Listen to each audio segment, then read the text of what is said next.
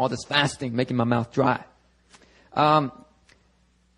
When people read this passage, normally they focus on Jesus seeming to test or ask Peter about his love for Jesus. Why?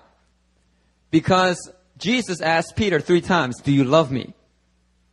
So a lot of us, without really thinking it through, this is the way we interpret it. Jesus says, Peter, do you love me? And Peter's like, yeah, Lord, you know I love you. You know?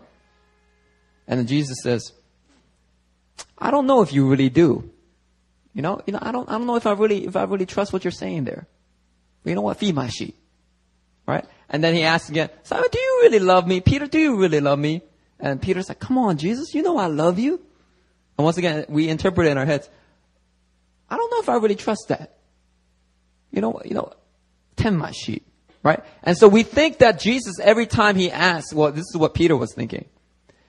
We think that every time Jesus asks, do you love me again and again, we think that Jesus is questioning Peter's love. Have you ever questioned your love for God? Have you ever had a preacher come and just condemn you and be like, you are a hypocrite. You don't love God. You say one thing on Sunday and then you will do another the whole other week, the whole rest of the week. You sing these songs of praise, but that you can't follow through on living out the faith. You don't really love God. You don't love God. You know, have you ever had a good preacher do that to you? I don't know if that kind of preacher is a good preacher. But you know, I understand what they're trying to get at. They're trying to like condemn, they're not trying to condemn, but they're trying to convict you to be like, let me be real about where my love with God is. There's a lot of hypocrisy. There's a lot of weakness there. And so maybe I need to really strengthen my love in Christ, you know, and that's what that preacher might make you do, right? But here's a cool thing that I learned from Pastor Paul, one of my good friends. He said, weak love is not fake love. Why don't y'all say that to each other? Weak love is not fake love. Weak love is not fake love. You know, we always think love is an on and off switch. It's either yes or no. You know, Simon, Peter, do you really love me? Yes or no? Yes or no? Right? But love is not really a yes or no, is it? There are different stages in development of love. And so what we sometimes, through a visiting preacher, might get convicted. Oh, I don't really love God. I need to really work on this. This is fake. This is hypocrisy. I don't really love God. I don't love God. All right. What we need to understand is that weakness you have in loving God, God does not look at it and say, that's not real. I see you singing that song. I love you, I love you, I love. Shut up. I don't believe you. God is never in heaven looking down and condemning y'all for singing y'all songs and confessing your love to him. Because you see, weak love is not fake love. So when Jesus is asking Peter here, do you love me? Do you love me? Do you love me? The question isn't, are you being real? Because I think you're fake. Because last time I checked, you denied me. I told you would deny me. Most people, if I tell them you're going to do something, they will try to do another. But you know what? I told you you're going to deny me 3 times before the rooster crows. And that's exactly what you did, Peter. And I saw you. And we made eye contact. In one gospel account, it says they made that eye contact when the rooster crowed. Peter denied Jesus 3 times. This is after Jesus predicts his death. Peter's like, never, Lord. I will die for you. I will never let nobody mistreat you like that. Right? And Jesus is like, look, Peter, before the rooster crows today, you're going to deny me 3 times. And Peter's like, never, Lord. Never. Right? A few moments later, Jesus gets arrested. Peter goes crazy, tries to chop off somebody's ear. Jesus heals him, all this stuff, Anyway, we have different gospel accounts of what happened there. But they take away Jesus, and it's early in the morning before the sun has risen, whatever. They're warming themselves near the fire. Peter follows along to see what happens to Jesus. Different people come up to him. Hey, weren't you with Jesus? And Peter's like, man, I don't know him. What you talking about? I don't know this man. Another person comes, do you know Jesus? Don't you know Jesus? I do not know him. And a little servant girl, hey, you are with Jesus. No. Hey, are you this girl's mother? What, you teaching this girl how to lie? And he started using curse words and saying, I do not know this man. Right? The third time, rooster crowed. Right? Fulfilling Jesus' prophecy about what Peter would do. I mean, now, Peter, you got to understand, this is what happened. Right? A few weeks before, or a few days before. And so, after, this passage we just read, this is after the death and resurrection of Christ. But before the ascension of Christ. You guys know those three things, right? The death, the resurrection, and then the ascension. What do most scholars say Jesus, before he ascended, how many days did he spend after his resurrection? Anybody?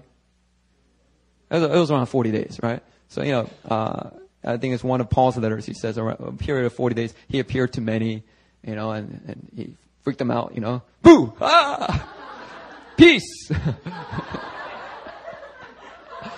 Jesus seemed to really enjoy saying peace while just scaring them to death.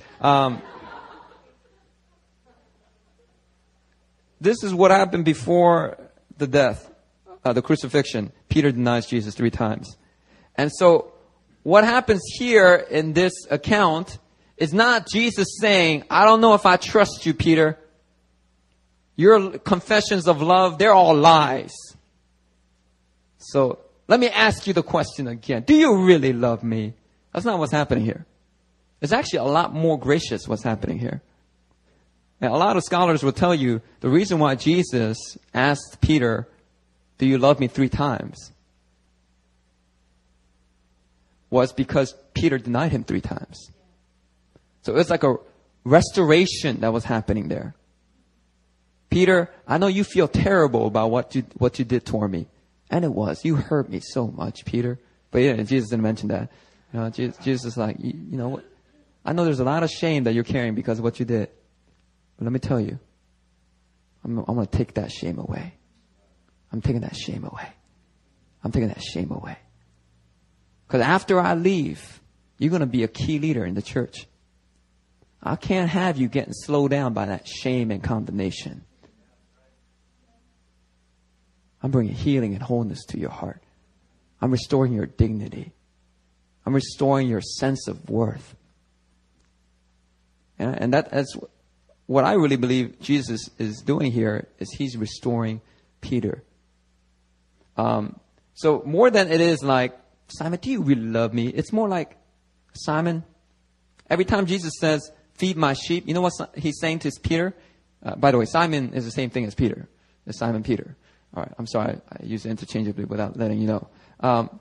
When Jesus says, feed my sheep, you know what Jesus is really saying? Jesus is saying, Peter, I know you did all this stuff before, but I trust you.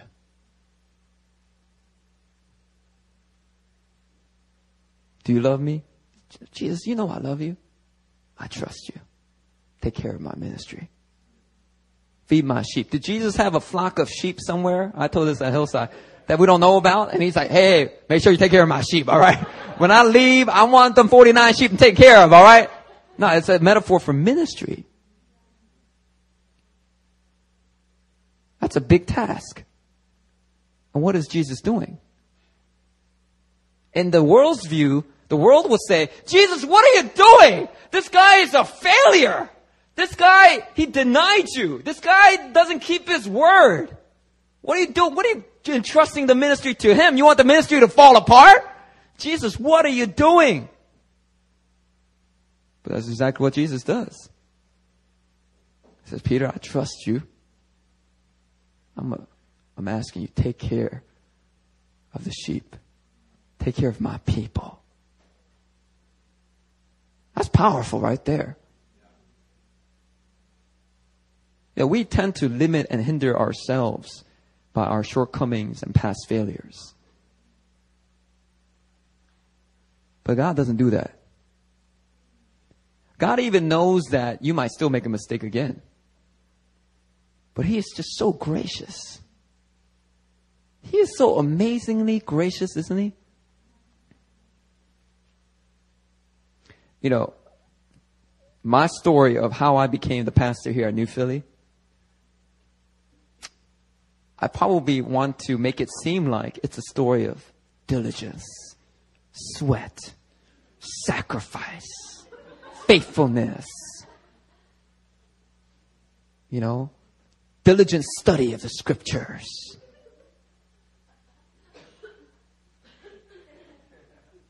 That's the way I probably want you to think. That's not the true story. I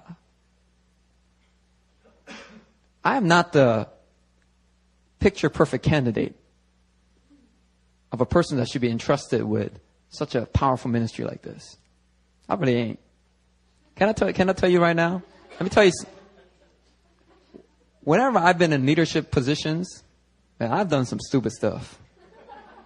Okay, from way back when I was a child, I used to take karate at a public recreation center with my former Marine African American sensei named Tyrone Wiggins. Okay, you guys know about Sensei Wiggins, and he was like jacked. He was good, man. He was stationed in Okinawa. He learned from one of the best karate senseis in Okinawa. He actually got discharged from the Marines because he was in the line waiting for a movie, and some bigger Marine stepped in front of him and busted in front of him in line, and he was like, "Hey, what are you doing? I was here first, right?" And then the guy was like, "Man, what are you gonna do, punk?" Right, or something like that, right? And then my sensei was like, "I don't want any trouble. I don't want any trouble." The guy said, "Man, shut up!" And he swung at him, and my sensei like dodged his punch and did a spinning back kick, hit him in the chin, and he died. That's my sensei. All right. So you don't mess around with him. All right. He was a little crazy. After he got discharged from the Marines, he used to work for the Philadelphia Police Department. He would tell us stories, man. He would let the handcuffs go and let the criminal run on purpose, so he can chase them, corner them, and then give him a good beating. Anyway, I mean that's our sensei. Anyway, by my second year, I was one of the top students in the school. I used to do like splits and kicks. I used to know 6 or 7 weapons. I will be able to do weapons katas, weapon forms.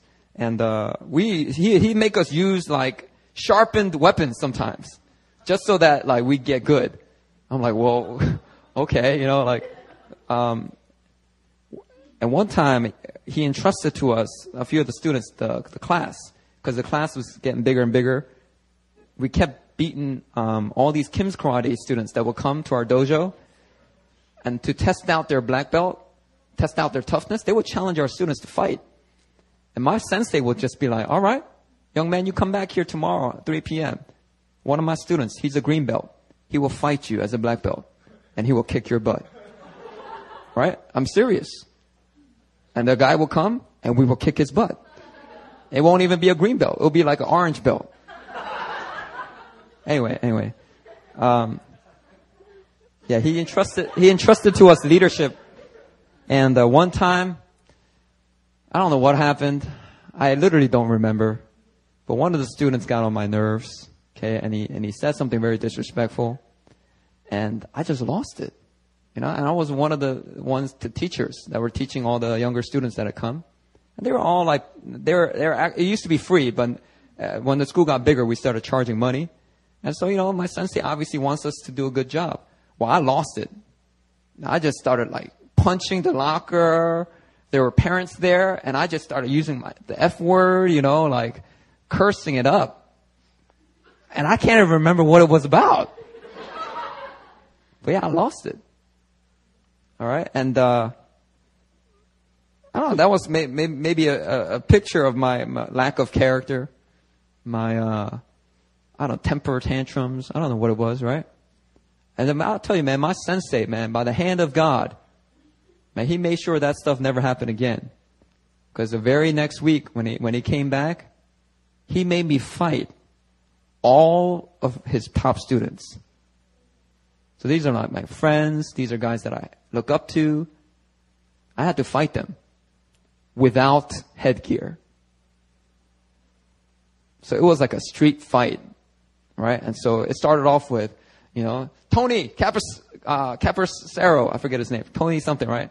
And he's like a purple belt, and I was still like a green belt. And he was like, 60%. I want you to take it out on me. All right, what he's done has disgraced the dojo. All right, so I had to fight Tony, and I was like, Tony, man, hey, whoa, and he started going for my face. Now, when you spar somebody and you go for their face, you got to be controlled. But the way he was kicking, he wasn't controlling it. He was nicking me on the head and stuff like that. So I was like, you want to play like that? Kapow! Hit him right in the stomach. He went down. Oh! He started crying. I was like, it's right, sucker! No, I didn't do that, but I was thinking that. Oh, I'm sorry, Tony. I didn't mean to. And then my sensei was like, all right, James, come out here. And James was this big African-American football running back. All right. He had the legs of a running back. His roundhouse kick could knock you out. Just one roundhouse kick, pow, would knock you out. Right? He used to spar my sensei and he would injure my sensei. Anyway, like he came out and he was like, oh, Suck Young, I'm sorry. Yo, Suck, I'm sorry. You know I don't mean it. Kapow! I was like trying to block his kick. I did a perfect like wax on, right?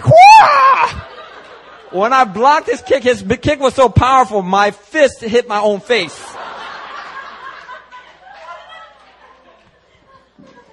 Anyway, to make a long story short, that went on for about an hour, and it was about 1 hour. Let me not exaggerate. It was about an hour, a little over an hour. He made me fight everybody. And I went home busted up, bleeding, bruised. But I'm kind of thankful, actually, that happened. That's God's way of being like, don't you ever do stupid stuff like that again. But you know what? I didn't learn. Let me fast forward. When I was in high school, I was a youth group president, right? I was a youth group president. One day, there was this girl that I liked, and there was an older brother who was a praise leader. And we were just messing around. You know how, men, they wrestle and they, it's we're just kind of messing around. I must have been like 16 years old. And he messing around. And then he kind of like threw me on the ground and then scraped my face on the concrete. So I started bleeding. So I got up and I was like, oh, you shouldn't have done that.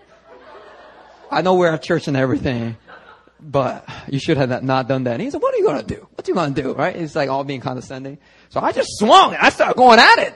And so different people at the church are trying to break us up. I mean, he's ghetto too. So he just wanted to fight me.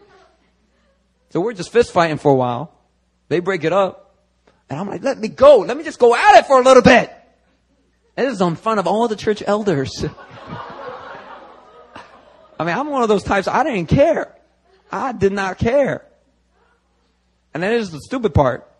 Right? They're like, go inside. So I go inside, go in the bathroom. I'm trying to wash my blood off, right? And I get so angry. Like Bruce Lee when he goes, he takes his own blood and he starts going crazy in the movie. That was me. I was like, and the only thing I could hit was the bathroom wall. So I made this huge hole in the bathroom wall. And I was like, whoa, I'm kind of strong. But it was just like plaster, it just went right through. And then like church elder goes in right after. Hey, there's a hole in the wall. Who did this? I'm just trying to square you around.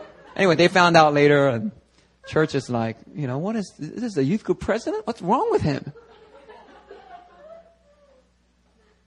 Anyway, can I tell you, there's more stories like that. So anyway, my point is, there's a lot of failures, a lot of stupid things I've done in my life. So if you think you've done stupid things, let me tell you right now, I probably did more. But the incredible thing is, God's been so gracious with me. God, when I got to NYU, I started getting involved with Campus Crusade. My junior year, they asked me to be the president. I was like, do you know what I did as the youth group president back in Philly? I don't know if you want me to be the president of your campus ministry. They're like, no, Christian, you're it. We want you to serve as a leader. You have leadership. So I was like, all right. So, I served. But I made a lot of stupid mistakes. I offended so many people. I used to do the weekly announcements like Caleb or Marcus or John Michael does. But I wasn't like John Michael. John Michael gives the announcements. He's very professional, very kind. I would offend like half the people. Half the people won't come back. Like the sermon was great. The praise was great. And then I will go up and do the announcements. And then like 1/3 of the people won't come back next week because of the announcements. I've done some stupid things. So immature things. But God's just been so gracious. And he just comes up to me and he's just like, Christian, do you really love me? I'm like, yeah, Lord, I love you. You know what? Despite everything you've done in the past, I want you to feed my sheep. What, me, Lord? Oh, come on, Lord. We've been through this about 3 times. You know how I've messed up? No, I trust you. I want you to do this. Now, I want to focus today on that word trust. I was going to preach a message called The Challenge to Trust, which is a totally different message. I preached that at Hillside. But I'm going to preach a different message here. I'm going to preach a message called The Speed of Trust, which is actually the title of a book by Stephen Covey. It's a business book, excellent book. And it talks about how important of a commodity trust is in a business organization. How without trust, businesses, they falter, they wane, and then they just do not grow. They don't turn a profit. When you don't have trust in a corporation, that corporation is doomed. And it's an excellent book. I didn't get to read it yet. My accountability partner always talks about it. And a lot of ways that he applies that to the business realm, it applies to the church. It applies to the ministry. There is a speed of trust that we as God's people, we need to learn how to tap into. We need to learn how to value. We need to learn how to aim and pursue trust, because trust is a precious commodity in the church. But unfortunately, it's a scarce commodity. Can I tell you? That's why you have church splits. We believe in the same Jesus. We obey the same scripture. We are filled with the same Spirit. Why these church splits? Because I don't trust that person. I don't trust that elder. I don't trust you, pastor. Well, I don't trust your wife. So little trust in the body of Christ. What's that result in? Fruitless ministries. Ministries that are stuck in tradition. Church splits. We need trust to be restored back into the church. It is probably one of the single most precious commodities that we need restored into the church today. And just as Jesus restored trust for Peter here in this passage, I believe right now Jesus is restoring trust in the church. When it comes down to it, why do so many of you in your past experiences or just your recent experiences as adults, why do you stick around so many churches? Well, I didn't like the music. There's plenty of people that stick around churches that they don't like the music. When I was called to a church in New Jersey that was very traditional, very dry, didn't have particularly good praise. Actually, I was the praise leader, so the praise was very great. But the people didn't receive it. They didn't like it. They just wanted to sing hymns, and they wanted to keep the message. They wanted to keep the service as short as possible. We talk about we aim for a 98-minute service, right? That's an hour and 38 minutes. They were aiming for like a 48-minute service, like a 58-minute service.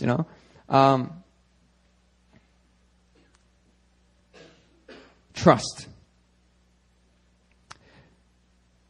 One thing I'm thankful for at New Philly is that there is a strong measure of trust that's been established in this house. The core leaders that lead this ministry at both campuses, we have trust among each other. So that we have never felt the need to establish a democratic form of making decisions.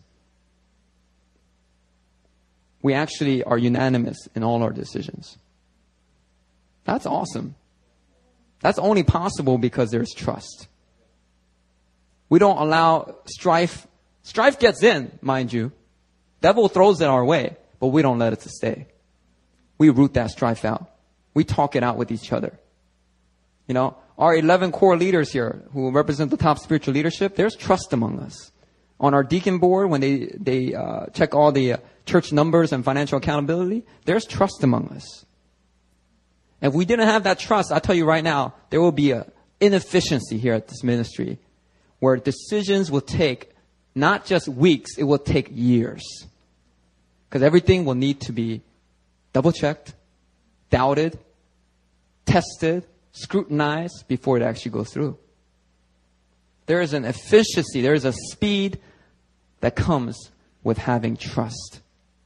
You know, because I trust my leaders, I can entrust to them spiritual authority to minister at a Friday fire, to minister at a Sunday swim. Even when I'm even not there, I can entrust it to them and I don't have to worry.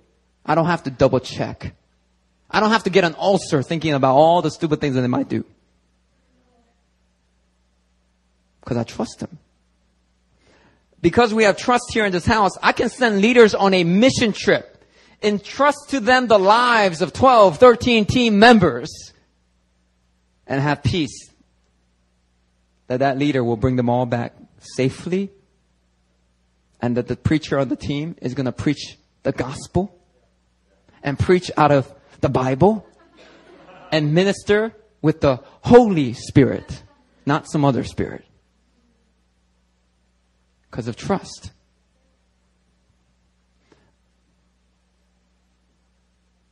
I can entrust authority because I have trust in this house. And here's the thing. I believe that God's taking us to a whole nother level of trust in this next hour. Pastor Erin shared a prophecy with me. She said that in 2012, that fruitfulness will be connected with trust. This is what she said. She said, in this next hour, God is going to open up doors for some of our leaders to begin to minister in other cities, at other churches, in other nations. That brings me joy. But it also brings me a little bit of concern. Why? Because that would mean that I would have to trust them to a level that maybe I haven't really reached yet. And so Aaron was prophesying that there is a challenge at this hour to learn how to trust our leaders with greater authority. And after she gave me that prophecy and I read it yesterday, the funny thing is right after I read that prophecy, Pastor John Michael emailed me asking me, he was like, I got invited to come speak at a singles conference in December. What do you think? So I shot back an email. I was like, sounds good to me. Go for it. I just read the prophecy, you know. I got to try to apply it. Hey, I trust you, man. Don't worry, man. Just go. You know? But it was a prophetic confirmation of the exact thing that God's about to do at this hour. He's going to open up doors for Marcus to preach in other churches. He's going to open up doors for Pastor Aaron to start preaching in Korean ministries. They loved her over at WLI. All them. They had her prophesying at 4 a.m. There was a line of like 40 people that were wanting prophecy from her. Because Pastor Hong was like, oh, I've heard this pastor of New Philly. She is a prophet. She's got the gift of prophecy. I want y'all to get prophecy from her. And you know what one man said? One man came up, one of the leaders. He was like, I don't normally receive prophecy other than from apostles and people like Stacy Campbell, Cindy Jacobs. But because Pastor Hong said, you're good, I'm going to ask you can you pray for me? I was like, man, if he talked to me like that, I'd be like, young man, I'll tell you what the Lord is saying. The Lord is saying, give you a smack. Kind of arrogant. annoying, obnoxious. Get to the back of the line. That's pretty obnoxious, huh? Well, I don't let nobody pray for me. But, this one's exception.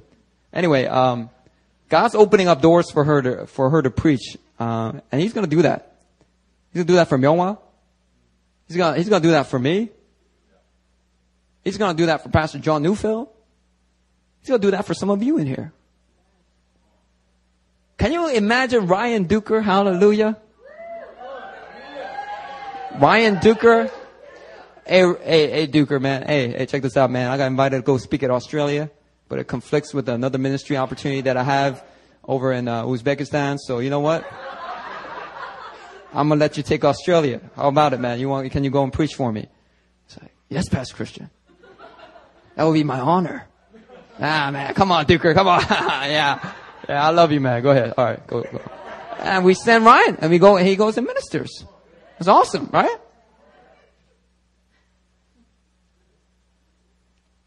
I mean, you gotta imagine what the church is gonna look like in 10 years. I'll tell you right now, I know that, everybody's like, honor Pastor Christian, he's the father of the house, but this is not a personality church by any means.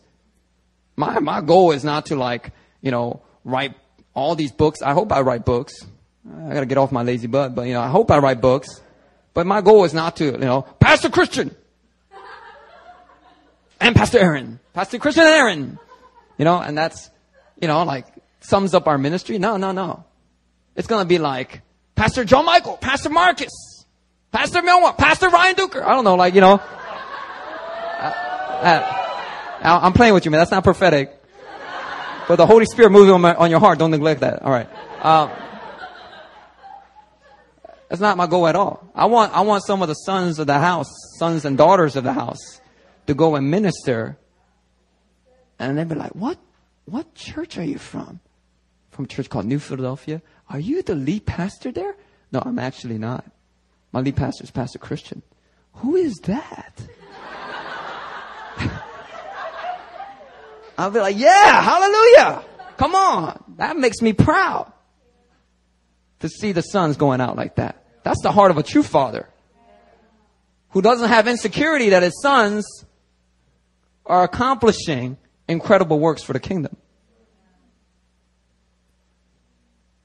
That's the heart of a master-slave relationship, not a father-son one.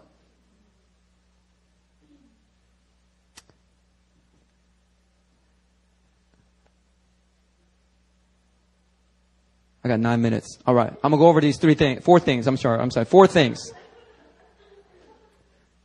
So as we go into the new year, there's going to be a release, a sending forth, a greater authority that's going to be entrusted to key leaders here, right? That's going to require a greater level of trust in Pastor Aaron and our part to really send them out. And it's also to send them out, and they're not going to do everything perfect. Marcus is not going to do everything perfect. He's not. But you know what? It's to let him make mistakes. Because guess what? There is somebody that God let make a whole lot of mistakes before I got into my leadership position. And in fact, I still do make mistakes. I just cover it up. I don't show y'all. God sees it all, and so does my wife. But to bless them and create an atmosphere, it's like, all right, so I made a mistake. Does not mean that everything I've done is useless or stupid, or I should never get back up again. And this is what we talk about on my car ride over here. In my personal life, I've learned more from my failures than I have from my successes. So God will let us sometimes, He could easily just be like, give you a revelation and be like, do it this way.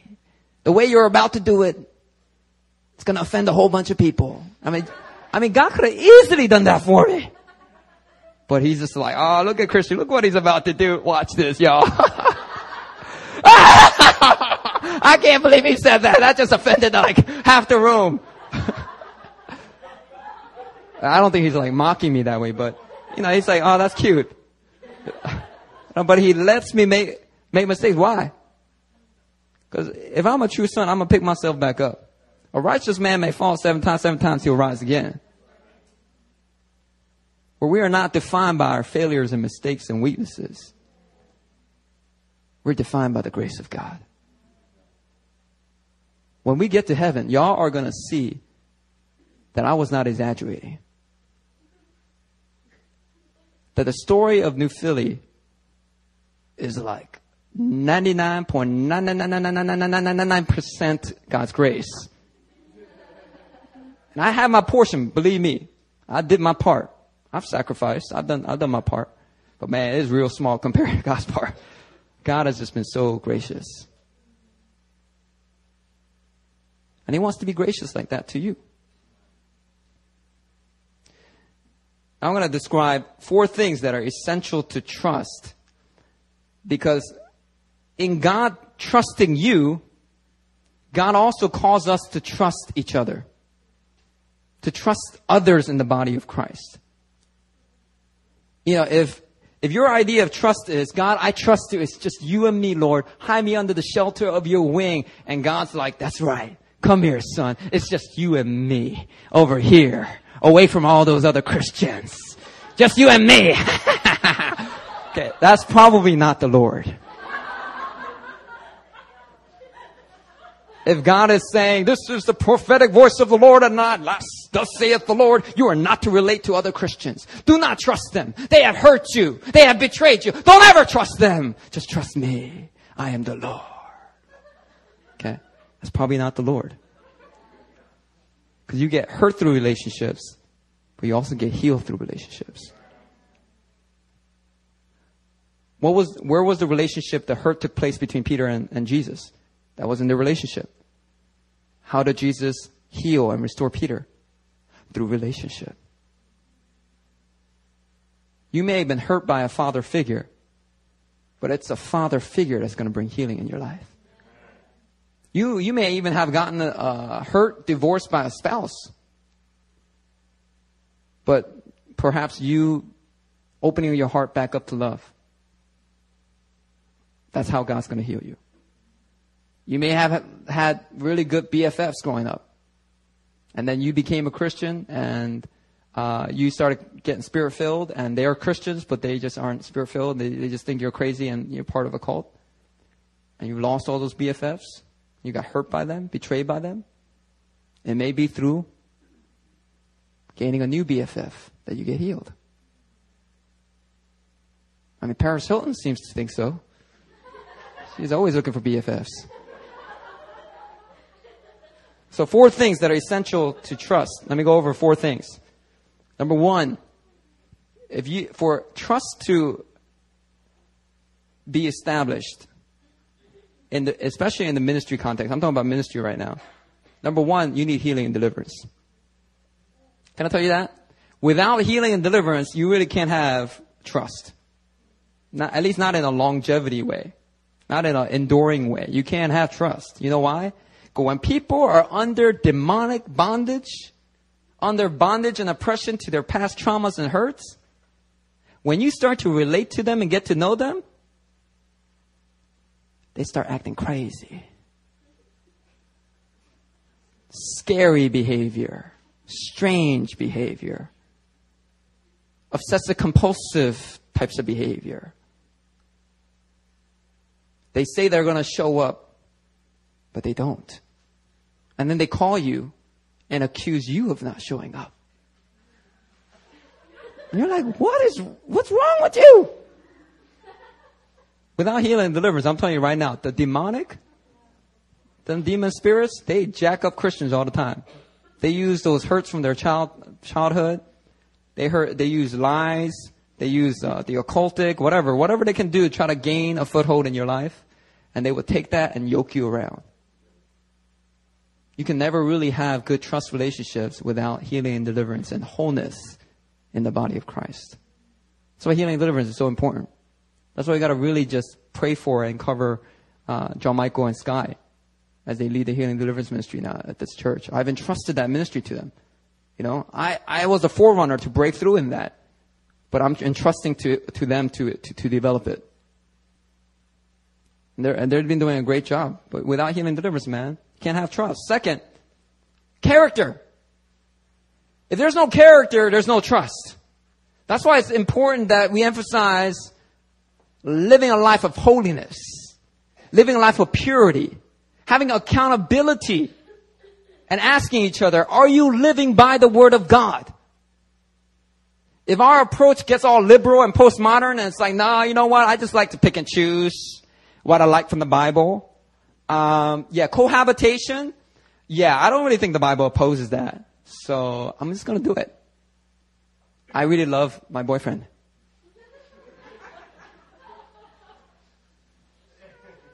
You're not living by the Word of God. What are you doing? You got to live by the Word of God. Character, without character, it affects politics. Let me tell you that right now. Why is Herman Cain constantly having to defend himself right now? Why? Because he's getting accused by several women of sexual harassment. Now, I personally think it's a little bit blown out of proportion because, he's in the lead. And so it's kind of like a media assassination in some sense. That's just my theory. Because, I think he said something like, went up to one woman and was like, you're as tall as my wife. And then the woman's like, sexual harassment! I'm like, what? What kind of sexual harassment is that? You know what I mean? I mean, it's like me, high-fiving, one of the sisters at church. And the next week, Pastor Christian sexual harassed me. He touched me on my hand real hard. And then I saw his eyes. What is wrong with you? Anyway, that's what it seems like. But maybe there is some substance. I usually side with the women. Because usually, it's really hard for women to come out and say stuff like that. But what's happening? Herman Cain's having to defend himself. Why?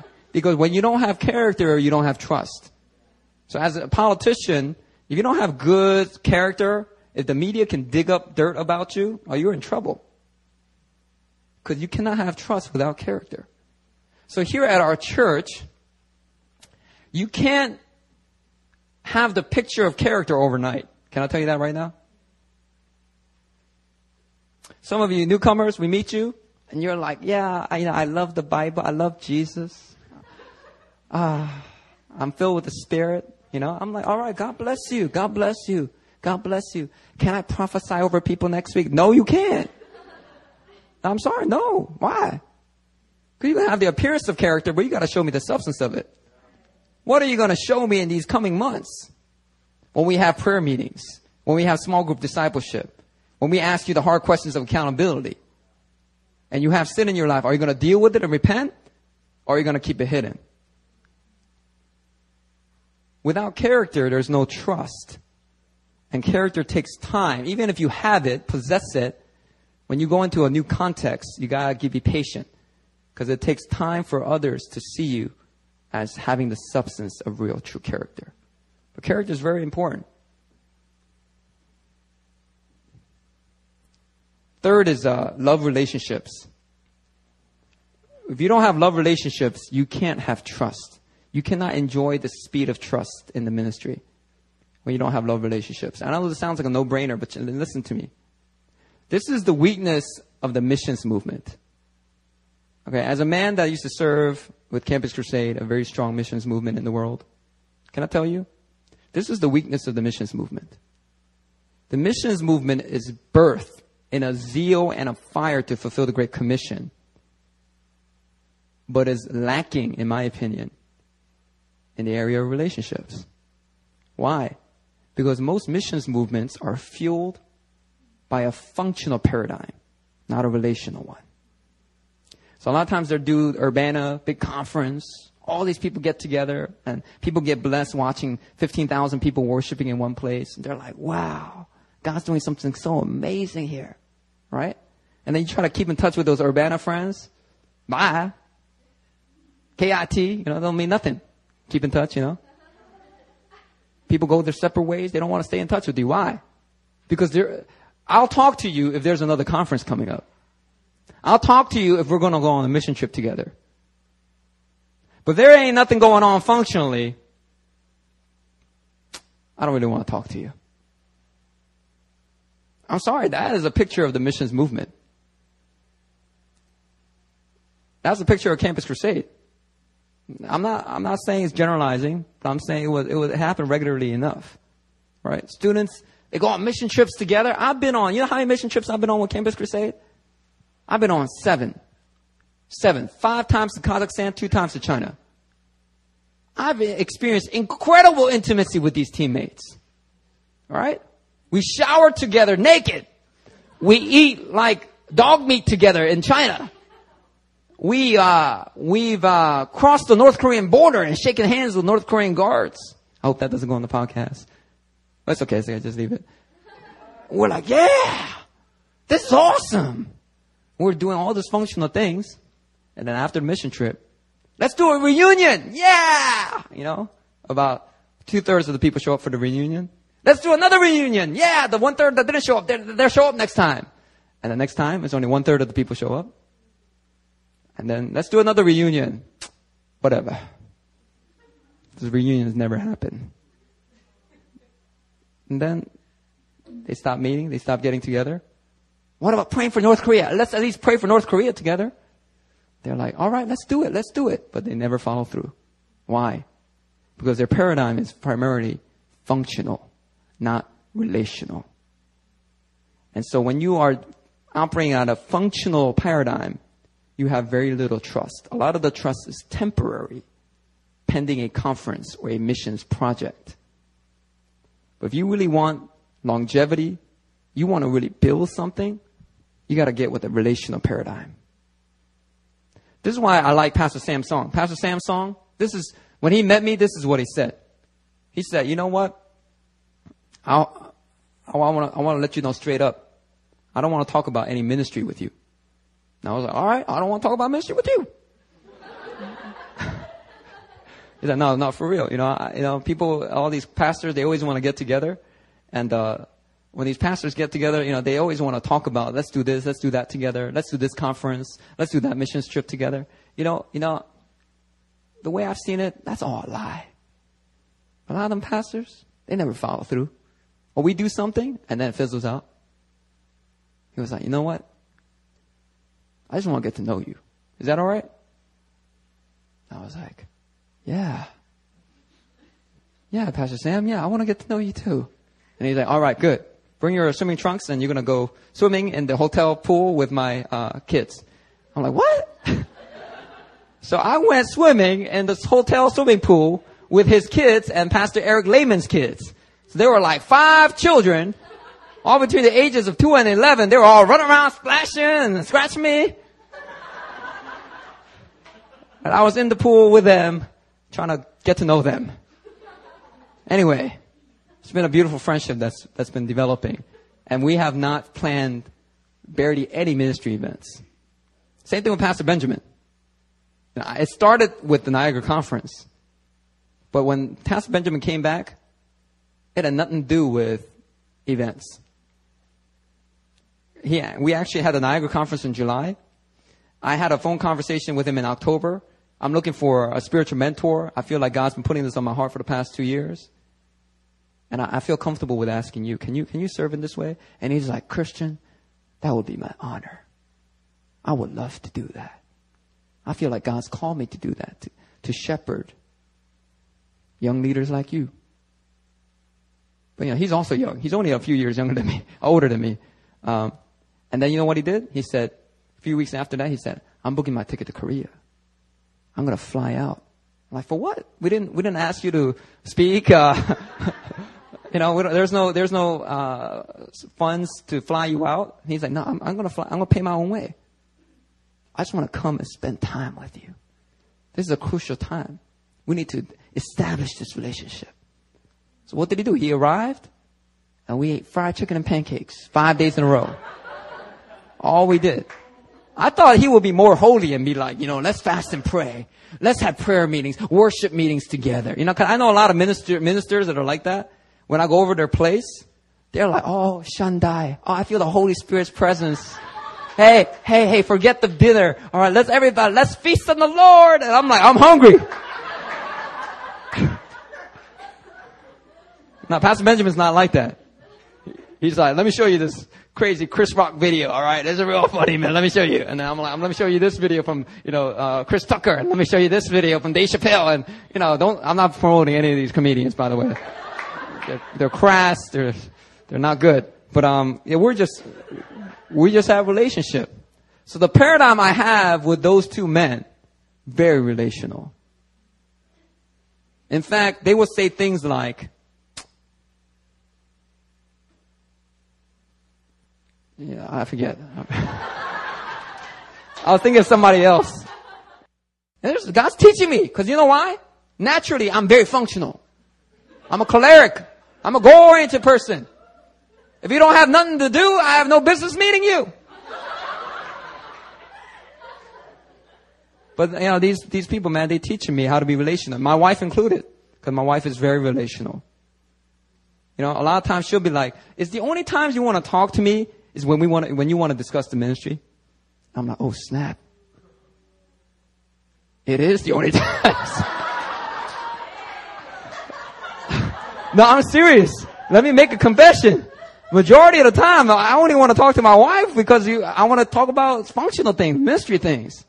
And she's like, "You know what? That's not right." I'd be like, "You're right, honey. I'm sorry. Let's talk about your makeup. Let's talk about something you like." And I try to make my efforts. Anyway, we need love relationships in order for trust to be established. You need love relationships. And lastly, covenant. Covenant and contract are different. Contracts can be broken when the stipulations are broken. But a covenant is more dependent on the covenant giver. Oftentimes, covenants are not contract. Covenants are divine and public commitments that are not dependent on how you complete the terms of that contract. It depends really more on the faithfulness of the one who's given that covenant. You hear what I'm saying? So, even with our membership covenant, if you don't tithe, we don't just kick you off membership, You're a bad member. It's more like, hey, we're a little concerned about, you're not coming out. We hear that you're not living by God's word. You're getting drunk on the weekends. What's going on?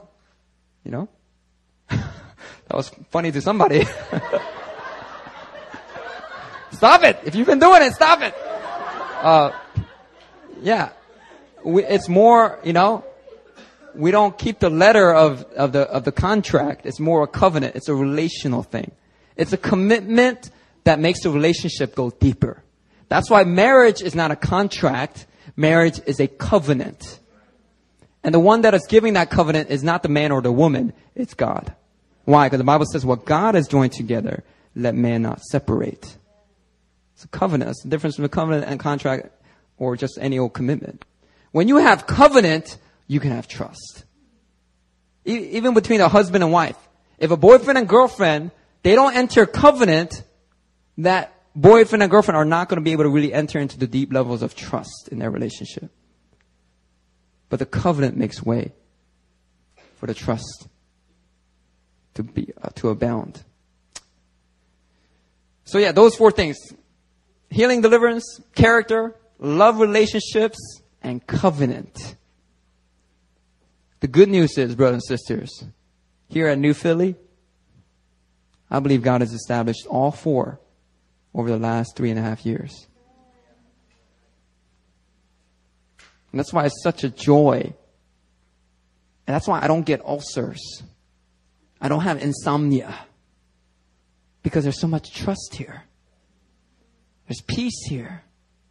And for all the newcomers, I want to invite you in and say, look, this is possible. This is not fake. This is real. You can actually trust people in this church community. Are we going to be perfect? No, we may make mistakes. The pastor may blow up. No, I won't. But in case he does. But there's such a grace in this house that we still choose to trust. We choose to give people grace as we've received grace. The speed of trust, brothers and sisters. we're about to enter into a quantum physics leap in this speed of trust. Because in 2012, 2011 was a year of transition for the body of Christ. 2012 is the year of completion. There's things that are complete, that have all been built together by 2012. Our church is going to start to, we're going to start, it's go time. It's going to be fruitfulness, increase, open doors. And I want to invite everybody. Whether you came 2 years ago, or whether you just came yesterday. Last will be first, the first will be last. Candace here, on her first Sunday to our church, I happened to do a 10-year commitment altar call. I know you've never heard of that before, but it's unique to our church. God put it on my heart. I will build my house on 10-year commitments. There are people that are out there that I've been speaking to already. I want you to identify them. So I said, God's going to build his house on 10-year commitments. If that's you, stand up. So I've done that maybe like 2 or 3 times. One Sunday, it was Candace's first Sunday, I did that. And Candace came forward. And I was like, I've never seen this lady. I've never seen this girl. Are you sure you want to do this? She came up, and Ryan Duker was like debating. I don't know if I want to. Wait a minute, that's a newcomer. Oh, I'm doing this. Newcomer can do it, I can do it. True story. I heard that's kind of like what happened. But here's the thing, Candace, you don't have to prove to anybody about the sincerity of your commitment. You don't got to prove nothing. A crazy move like that, we just accept you for who you are.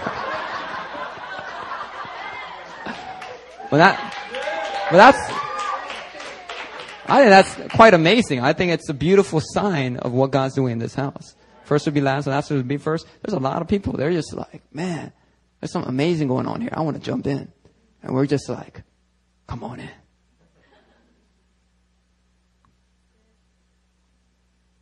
It's good. Now let's pray.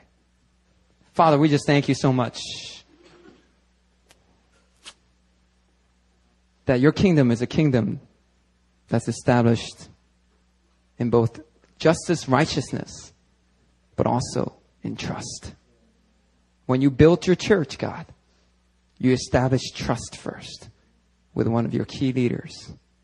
And we thank you that your trust continues. To this day, you trust broken jars of clay. You trust tantrum throwing, immature young men that seems like they've made all the mistakes in the world and think that they should disqualify themselves. God, you still call them. And you just simply ask. And you center them with love. And then you trust them again. God, you're so gracious. God, you are amazingly gracious, God. And Father, Lord, we just embrace that grace in this house. And we choose to dispense that grace to each other. And we pray that, Lord, that trust will go to a whole nother level after this year of intimacy. And it will create a speed, increase, a pace of fruitfulness at this church that we have yet to see. Father, we embrace your moves. In Jesus' name, amen.